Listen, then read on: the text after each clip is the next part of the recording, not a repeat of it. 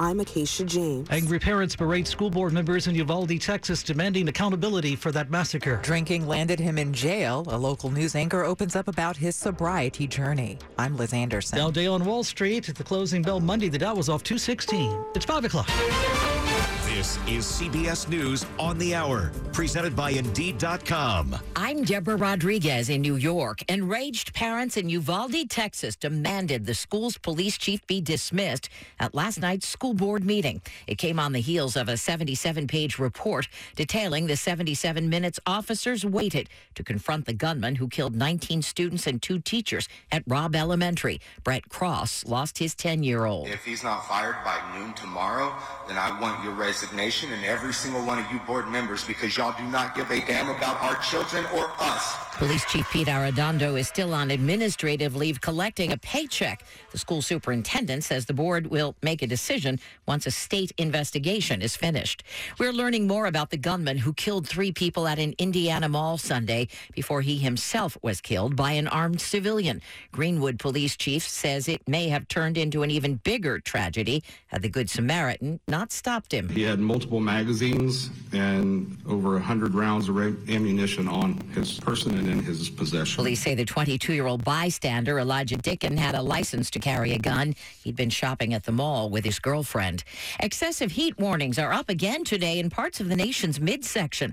The expected high in Oklahoma City, 111. It gets you tired. It's exhausting. Walking back and forth in the heat is very exhausting. They're finding ways to cope with record high temperatures in mostly air conditioner-less London. I want to be by the sea. Global warming's really a thing. It's not even the hottest point of summer yet, so it's going to get hotter. People cooling off in the Trafalgar Square fountains, with today's expected high there at 102 Fahrenheit.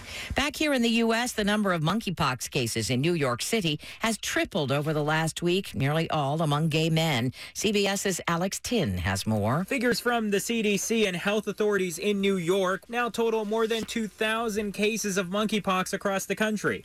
Like abroad, authorities have said that the U.S. monkeypox outbreak so far appears to be largely among men who have sex with men. However, officials acknowledge that unlike their counterparts abroad, that they only have demographic details on less than half of all cases, relying on local health departments to voluntarily collect and report that information. A magic night for baseball fans at Dodger Stadium. He's got it, and Juan Soto is your 2022 Home Run Derby champion. ESPN with the action as the 23-year-old outfielder slammed 53 homers after a flurry of questions earlier in the day about a potential trade. Seattle's Julio Rodriguez came in second. S&P futures up 13. This is CBS News. Find great hires fast with Indeed. Their end-to-end hiring solution makes it easy to attract, interview, and hire candidates all in the same place. Visit Indeed.com/credit.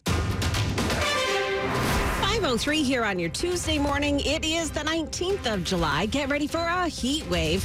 Partly cloudy, hot, humid, high near 92 today. Good morning. I'm Joan Jones along with Bruce Allen. And the top local stories we're following this hour. Polls are opening at 7 o'clock this morning in Maryland for primary election day. Voters have a lot of choices to make. A number of Maryland's political races are wide open and very close, according to polls. Familiar faces will be gone in the governor's, attorney general's, and comptroller's races, since incumbents are either term limited, like Governor Larry Hogan, or leaving to run for other offices, like Peter Franchot, who's running for governor after serving as comptroller.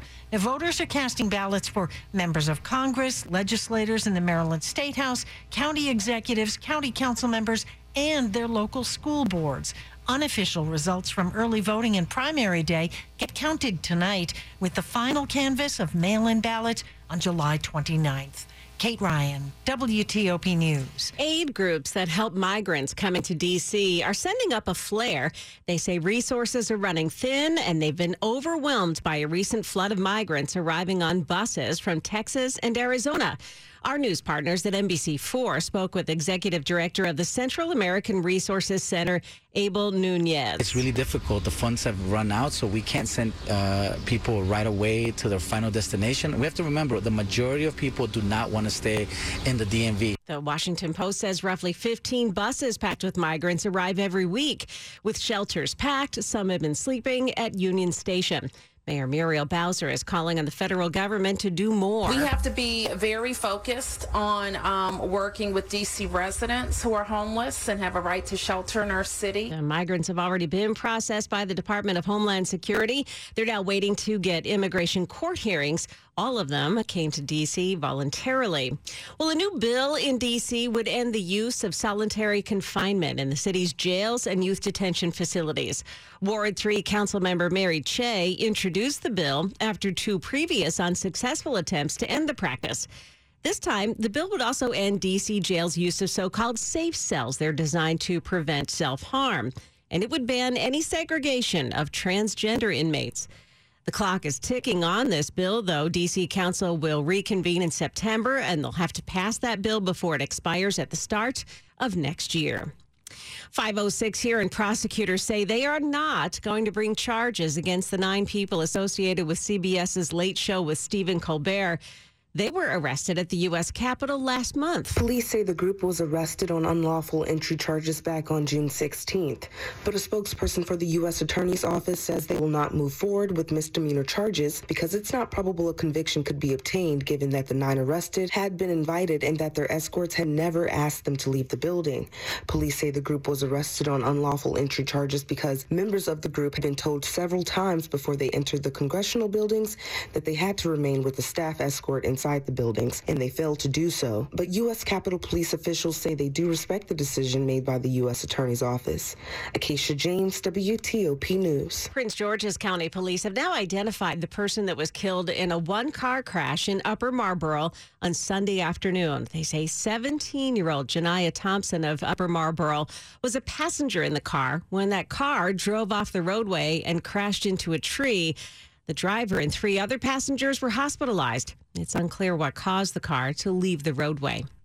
Still to come here on WTOP, a local TV news anchor opens up about his DUI arrest and his recovery. It's 5:07. In the wee hours of the night, when everyone else is fast asleep, you're the one on third shift, burning the midnight oil. When a part fails and everything comes to a grinding halt, regardless of what the clock on the wall says, you leap into action. Grainger is with you and all the ones who get it done. With 24/7 customer support by phone or click to chat. Call, click Grainger.com, or just stop by.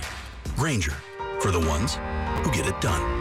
The Field School, located at 2301 Foxhall Road Northwest, is now hiring for full and part-time CDL drivers with P endorsement and is an equal opportunity employer. Positions starting at $22 per hour include benefits, 10-month employment, and paid holidays.